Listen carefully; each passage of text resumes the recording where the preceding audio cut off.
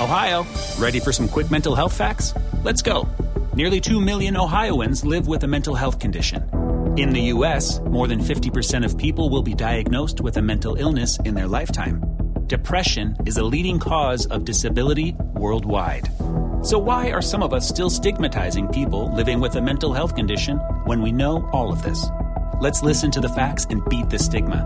Ohio, challenge what you know about mental health at beatthestigma.org.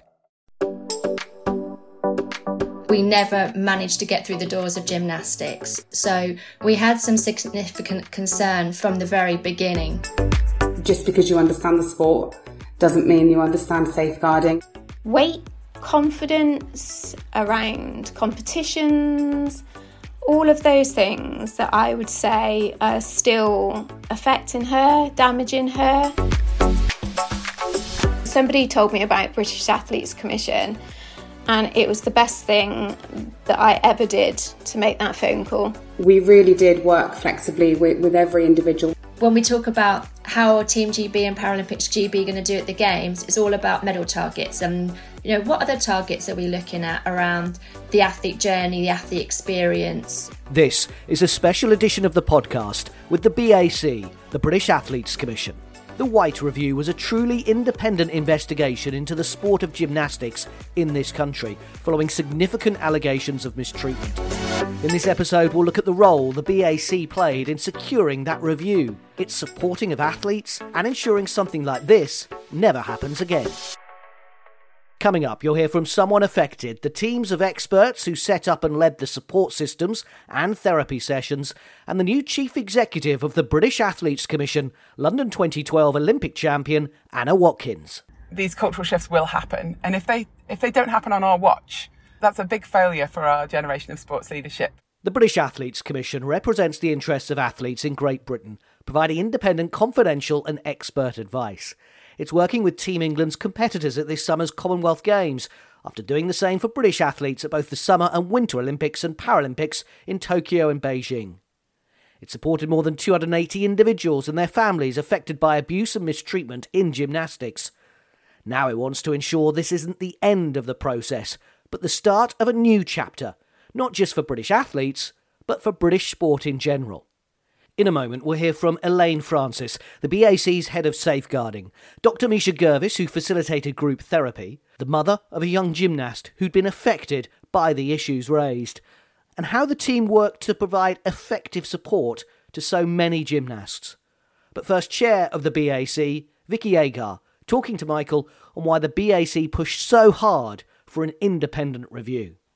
The BAC first got involved following lots of members of staff watching the Athlete Aid documentary that was aired on Netflix. It triggered some concern for us immediately because we knew at gymnastics in the UK, we couldn't have complete confidence that the athletes or the gymnasts within that sport were having a brilliant experience. At the time, we had gymnastics as a bit of a red flag sport.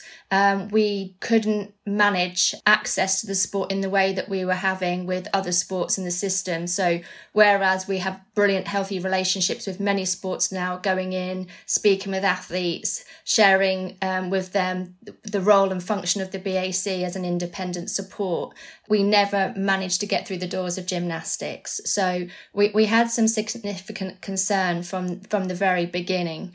It was pretty obvious once that had aired through social media and other outlets that there was an issue within the UK, and that documentary had, set something off within the UK as well, sadly. And to that end, we saw that gymnastics was responding to those allegations and concerns.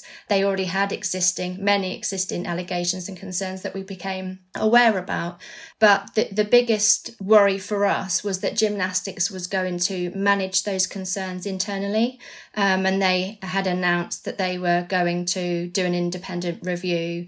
But that independent review was kind of orchestrated and going to be led by the sport in the form of them appointing their own QC to run the review, agreeing to assist the administration of that review, agreeing the terms of reference for the review and paying the QC at the end of the review. And to me and the rest of the team at the BAC, that was a significant concern, particularly with the widespread allegations and the seriousness of the allegations. I felt very strongly that this needed to be a thoroughly independent review where there was no opportunity to brush anything under the carpet, and for concerns and the gymnastics complaints to be heard thoroughly and fully and given the time and attention that they needed to. So we championed quite publicly, because I don't think there was a lot of appetite initially for there to be a thoroughly independent review. And we were really pleased off the back of that Sport England and UK Sport decided to commission their own review with Whyte. So how did you push then for this properly independent review? You mentioned Sport England and UK Sport. What was the process from your organisation? First of all, we asked gymnastics and we put pressure on them to go thoroughly independent. It didn't seem that we were going to get an awful lot of movement there.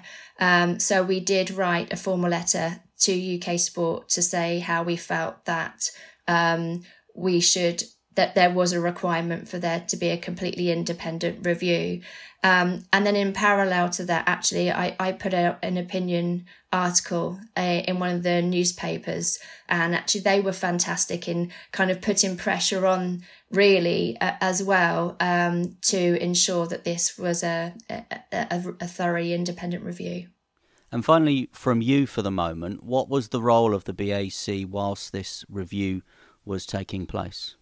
So the role of the BAC was quite wide-ranging, actually, and I'm really proud of the team for stepping up. I know that they cared passionately about supporting those that were making allegations. So we quite quickly, funded through UK Sport and Sport England, established a helpline in conjunction with the NSPCC and seconded members of staff from the NSPCC over to the BAC to man that helpline and listen to anybody that wanted to come forward with any allegations or, even just to talk to somebody. And as a consequence, we ended up dealing with a significant number of cases from an end-to-end case management perspective. And it's still ongoing. And I'm really pleased to say, actually, 3 of the girls from the SPCC are now working for us full-time in established roles at the BAC as an ongoing commitment to safeguarding in sport. Elaine, we'll begin with you. We heard from Vicky some of the headlines about the BAC response when you started hearing some of the stories from the gymnasts involved here. When did this first kind of land on your desk, if you like, as head of safeguarding, and what were the initial steps that you were able to take? At the time of the Athlete A documentary on Netflix, I was a team manager at the NSPCC helpline. My background is in social work. The BAC then put out a secondment jointly with the NSPCC, which I applied for. So I came across to the BAC shortly after the setting up of the helpline to manage that small team. So when we first came across, we were met with numerous disclosures and allegations from gymnasts as young as 6, coaches, parents, adult gymnasts, ranging all the way to individuals in their now late 50s who are still experiencing the impact of their abuse and mistreatment from when they were very young. So our first job when we came across was to create a specialist case management system.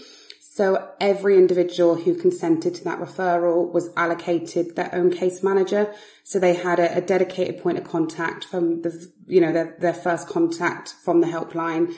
And we worked with them on a range of issues. So I guess our first priority was making sure that all of those safeguarding referrals had been followed up and there was no ongoing or live risk as a result of the disclosure they had made.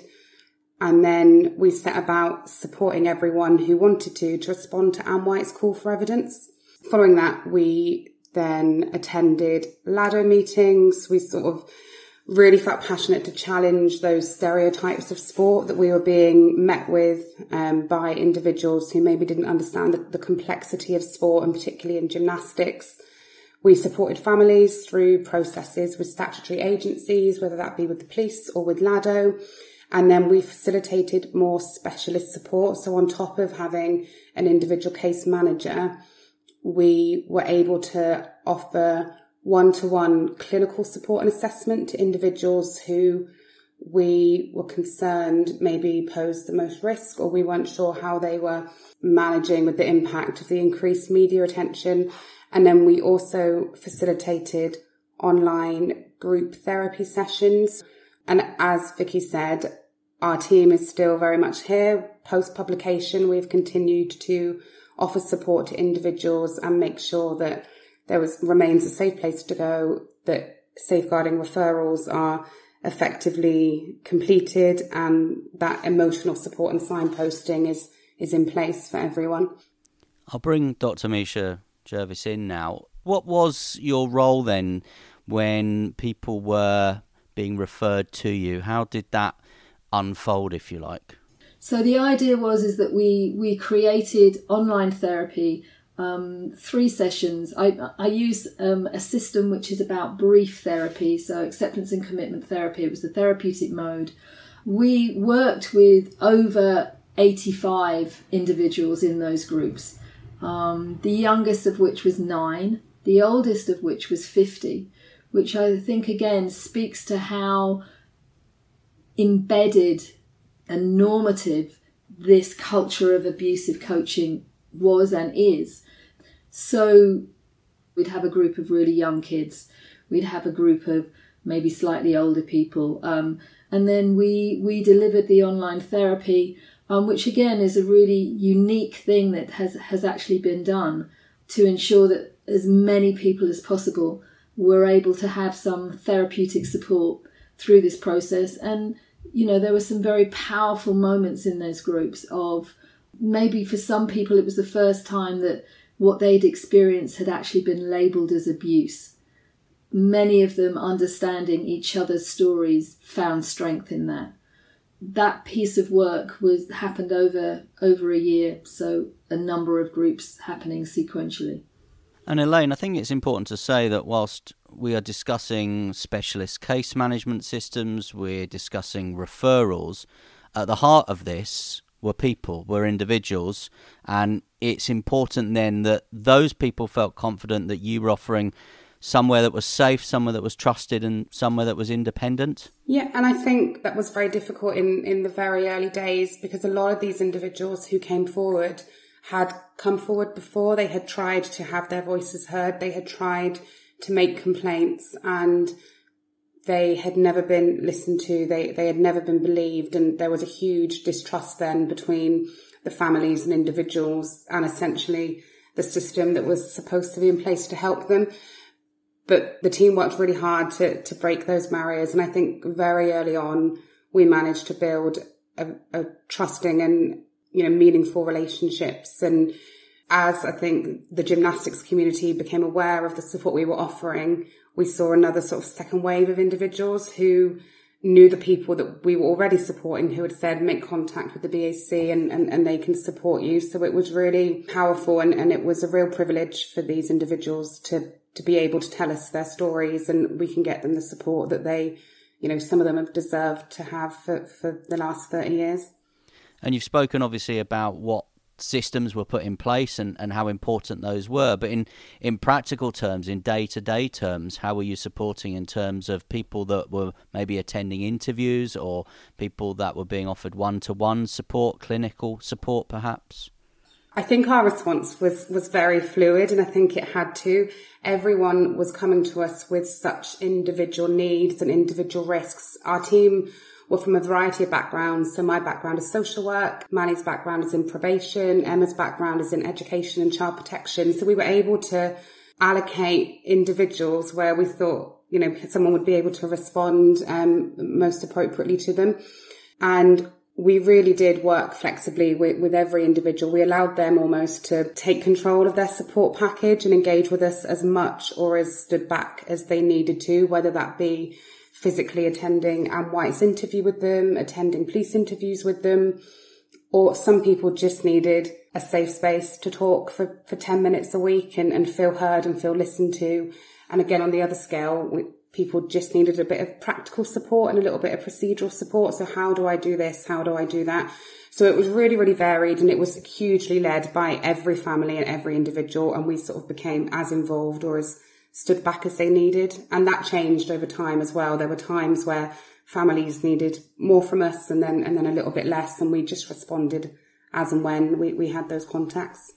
And Dr. Jervis, how important is it that those people that were being supported here realised that they weren't alone, that perhaps the shared experience would be part of the beginning of the healing process here? Well, I think that's one of the key underlying principles of group therapy, which is why we did group therapy, because you're absolutely right. When suddenly you hear that your experiences that often these people thought that they were to blame for, somehow if they'd have been different, if they'd have been a better gymnast, if they'd have done something else, then the coaches would have treated them better. So they were holding on to an awful lot of guilt about their experiences and thinking it was about them.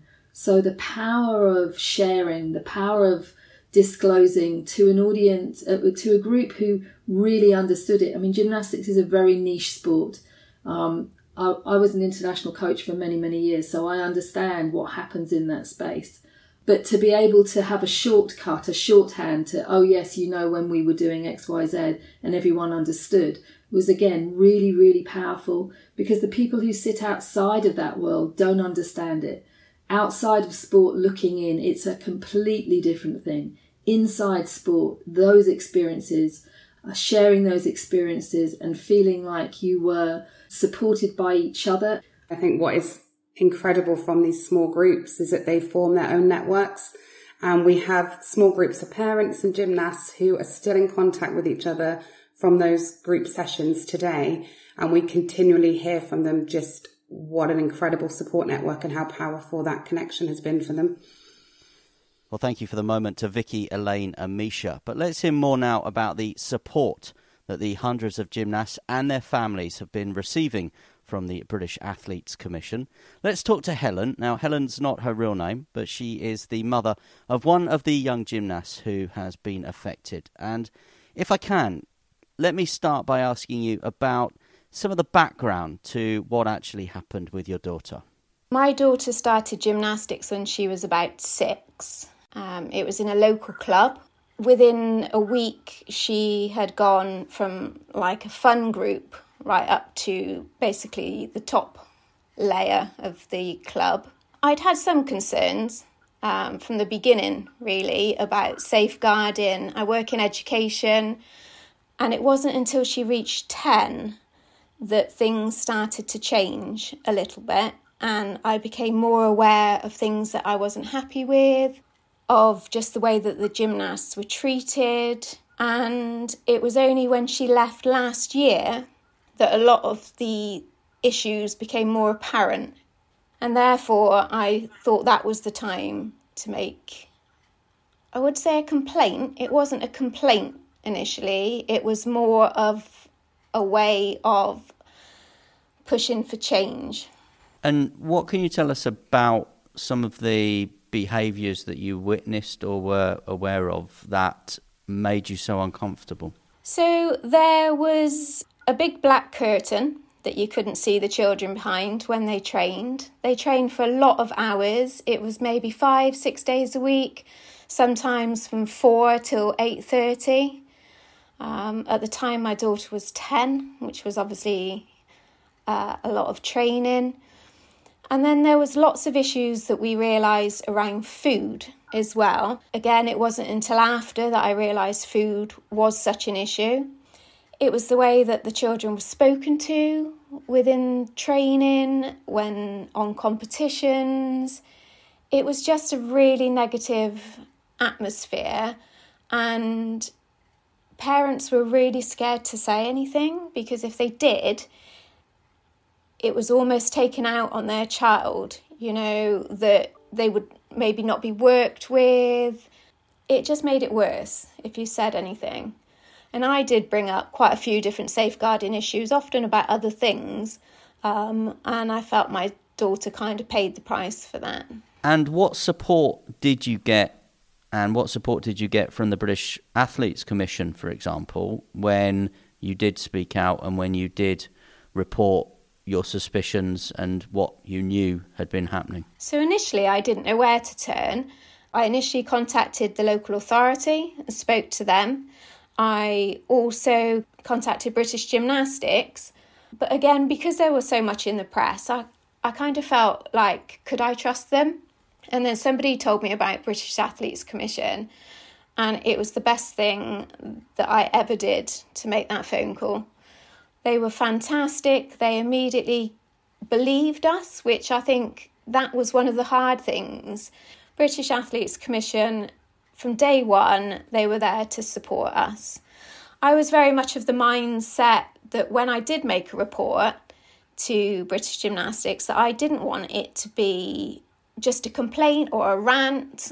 I just wanted it to be very factual. I tried to take the emotion out of it.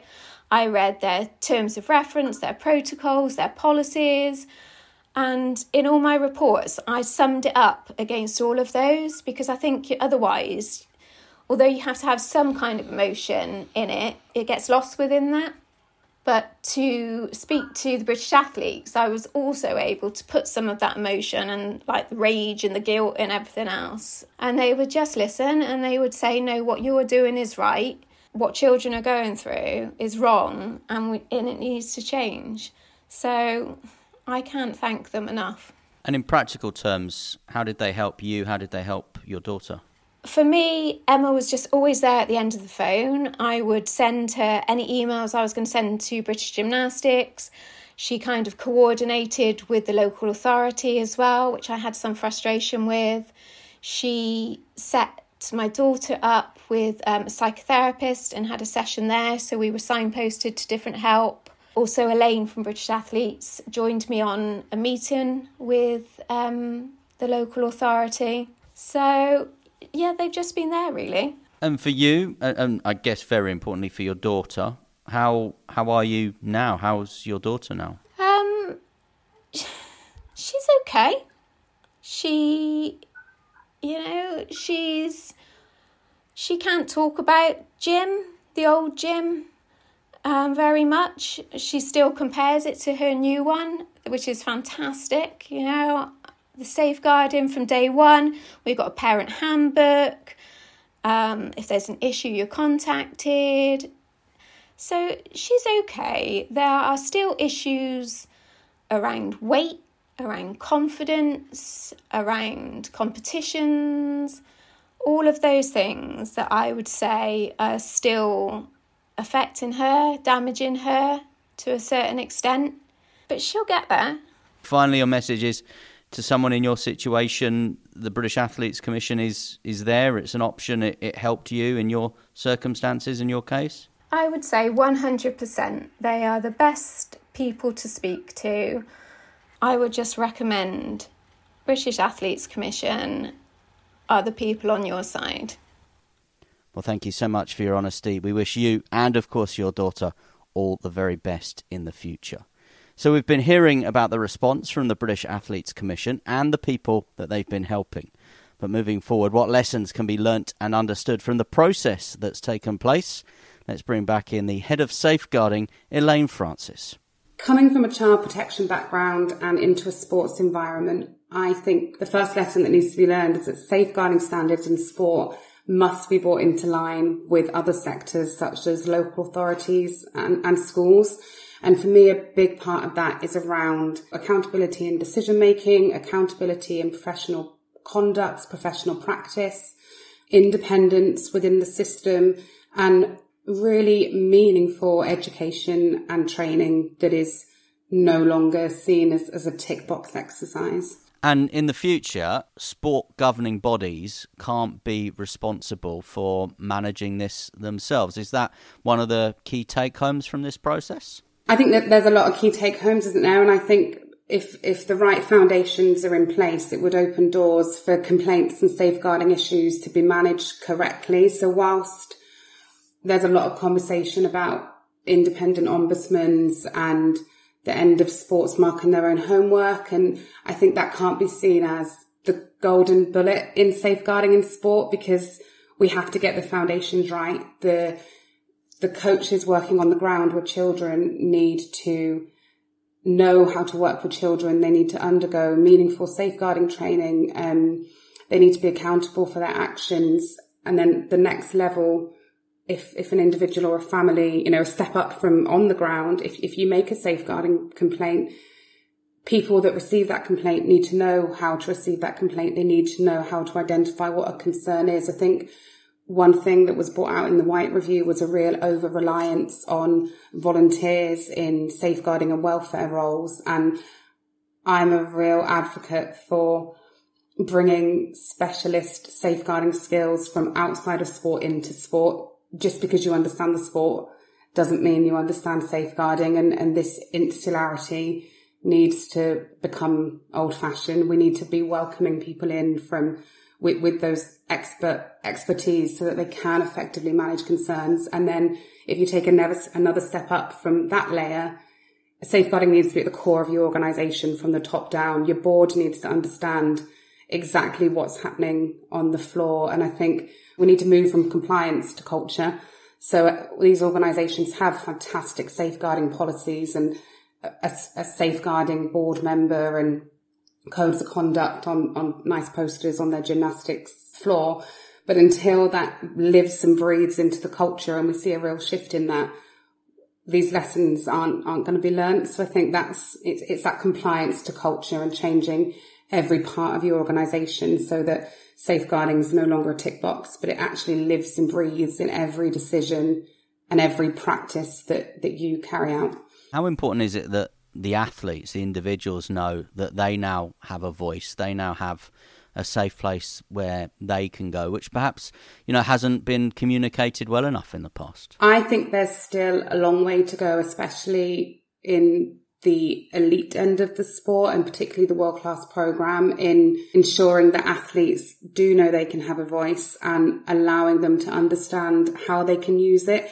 And I think that's where the BAC can play a role in athlete education, athlete awareness. What are their rights and how can they be empowered to use their voice to help create that positive shift? And that's something that I'm really keen to work on and move forward to really empower the athletes so that we never end up in a situation again where their voices have been silenced for so long.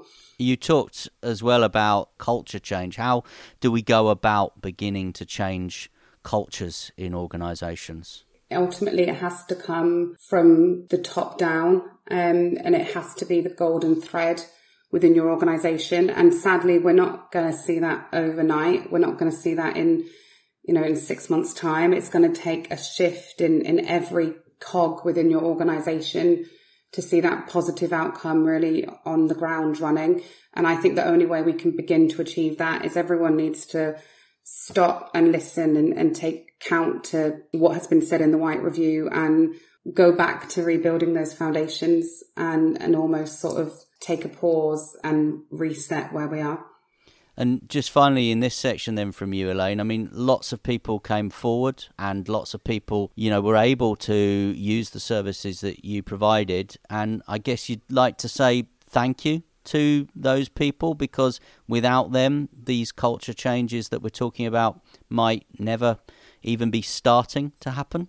Every individual that felt able to pick up that phone or send an email or whatever, or write a letter, whatever step they so courageously took back in July 2020, they should be so immensely proud of that courage that they found, because without them, we wouldn't be sitting at this moment now and having this conversation that I hope means no gymnast will ever have the same experience as the little as the gymnast did that came forward, and we can really see a meaningful change in British sport. So my thank you is for trusting me and my team and the BAC with your experience so that we were able to make sure they were heard by the right person so that we can see changes being made. Vicky, I'd like to bring you back in here now just to get a concluding thought, if you like, on the role of the BAC's role in this process and what you think now needs to happen. What are some of the lessons that have been learnt?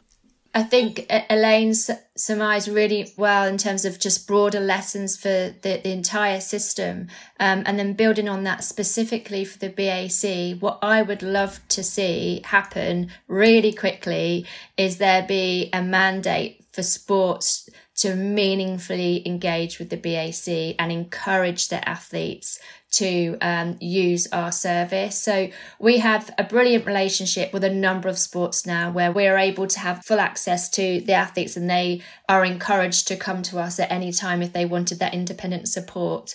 But there are still some sports, sadly, that aren't so welcoming and don't encourage athletes to use us, and certainly don't allow us to come in to the athletes' environment for them to get to know us and to build that trust. So it's really important that there's a mandate there that the BAC can be a little bit more proactive within working and engaging and building trusting relationship with athletes, so that we don't get to the point where there's another massive scandal within a sport or another awful thing that's happened to a group of athletes, that we can work really well with our membership to nip problems in the bud straight away and to champion them, to be there for them and represent them.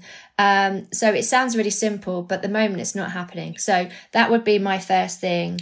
I think athlete representative roles in sports are good, but they're certainly not enough. And it's a huge responsibility to put on one individual or two individuals. That don't have the training to do that. So I think there's a role for an athlete representing sport, but I think they need to be backed up by an independent professional body as well. And then I think there's a leadership responsibility to appropriately resource athlete welfare, safeguarding, well-being, everything that Elaine has talked about. And that goes through, obviously, we have a mandate for world-class performance athletes, but that goes right the way through, particularly with those early maturation sports like swimming, like gymnastics, where actually you're almost a bit of a performance athlete by age 13, 14, and you're training significant hours in a week, and you're in a performance club that might perhaps feed into a national squad. And I don't think we've got that properly covered yet. And potentially there's a space for the BAC to be able to support perhaps a little bit further down the talent pathway. And so there may well be conversations coming about that. Without shadow of a doubt, there must be fully independent investigations, not just independent in that you buy a couple of independent people in to do something for you on a review that you set, a fully independent review and investigations where it's proportionate. So not on every single case, but where you think it's probably more significant than one or two individuals, then without a doubt. And a little bit to what Elaine said around just a whole scale shift in cultural shift. And we talk about this all the time, good culture, bad culture, but actually it's changing the narrative around, when we talk about how Team GB and Paralympics GB are going to do at the Games, it's all about medal targets and top 5 on the medal table, or where, I'd perhaps like to see from UK sport and others, what other targets are we looking at around the athlete journey, the athlete experience, and everything that's aligned to their medals and more strategy. We are about medals, but we're about much more than that now, I hope. So let's set some appropriate targets for that as well. Well, I'm delighted that the new CEO of the British Athletes Commission, Anna Watkins, joins us now. And Anna, we have watched our televisions and we've stood on towpaths and cheered you on, and you were one of our 2012 heroes. But as Vicky was saying there, elite sport has to be more than just those medal moments. As wonderful as they are, seeing you on the podium and hearing national anthems and seeing gold medals, we have learned, haven't we now, lessons that elite sport needs to be more than that.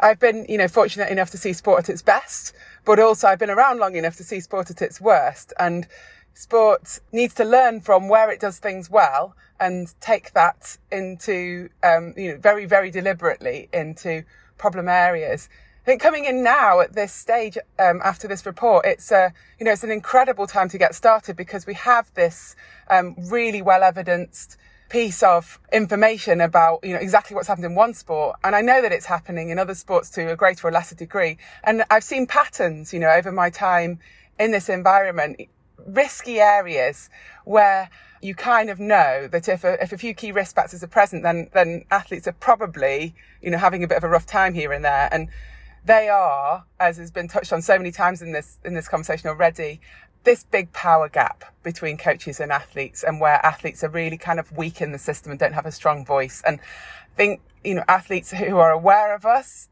or aware of their whistleblowing opportunities, that's a terrifying thing for a young athlete to go and do. And they don't want their sport to be, they don't want to be in the papers. They don't want their sport to have funding cut. They don't want to disrupt their environment, but they need to say something. So I think one of our roles going forwards is to strengthen that voice by making it just kind of continuous and low level, and making sure those conversations are happening and feeding through all the time, just as a normal, natural, everyday feedback mechanisms. What's really happening at the grassroots of sport, so athletes can tell the system, can speak to the system without it having to be, some potentially career-ending decision to go and do that.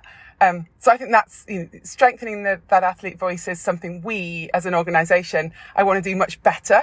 Another one is governance, and sometimes you see governance structures in NGBs where the coach or the chief coach or the PD isn't really answerable to anybody, because there's nobody above them who really has that expertise of what goes on in sport. And that can and must be tackled. We have amazing coaches in this country, and coaches as a group need to help each other crack this and share that best practice and teach each other how to do this well.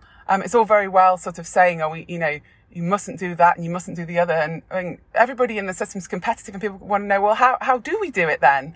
And we've got to build a way where people can learn that from each other, and it gets corrected when things go wrong in a continuous fashion, rather than these one-off big reviews where it's already too late for a bunch of athletes. So that's what I want to see. I want to see a system where it's self-correcting. I hope you'll see a slightly louder BAC who's taking those conversations and challenging the system and being really, really clear on the changes we believe the system needs to make, so that this is the generation that sorts stuff out. That's my call to arms for the leadership of sport that's around today, to say, at some point these cultural shifts will happen. And if they don't happen on our watch, that's a big failure for our generation of sports leadership. So let's be the ones to crack this difficult stuff, to really sort out how to get coaches to know how to do this brilliantly. Let's have Great Britain be the world leader in awesome coaching and awesome systems that develop people and enable people to thrive under pressure, and enable people to cope and equip athletes with all of the toolkits and all the skills and all the information they need to do that. Let's show the world how to do that there is a better way. And I really believe in our organisation and in the organisations out there that the will is there, and we really want to help point the way to do that. Anna Watkins, the new CEO of the British Athletes Commission, on the aftermath of the Whyte review and what needs to happen now. If you'd like more information on the BAC, or you're a world-class programme athlete with automatic membership, check out the website britishathletes.org.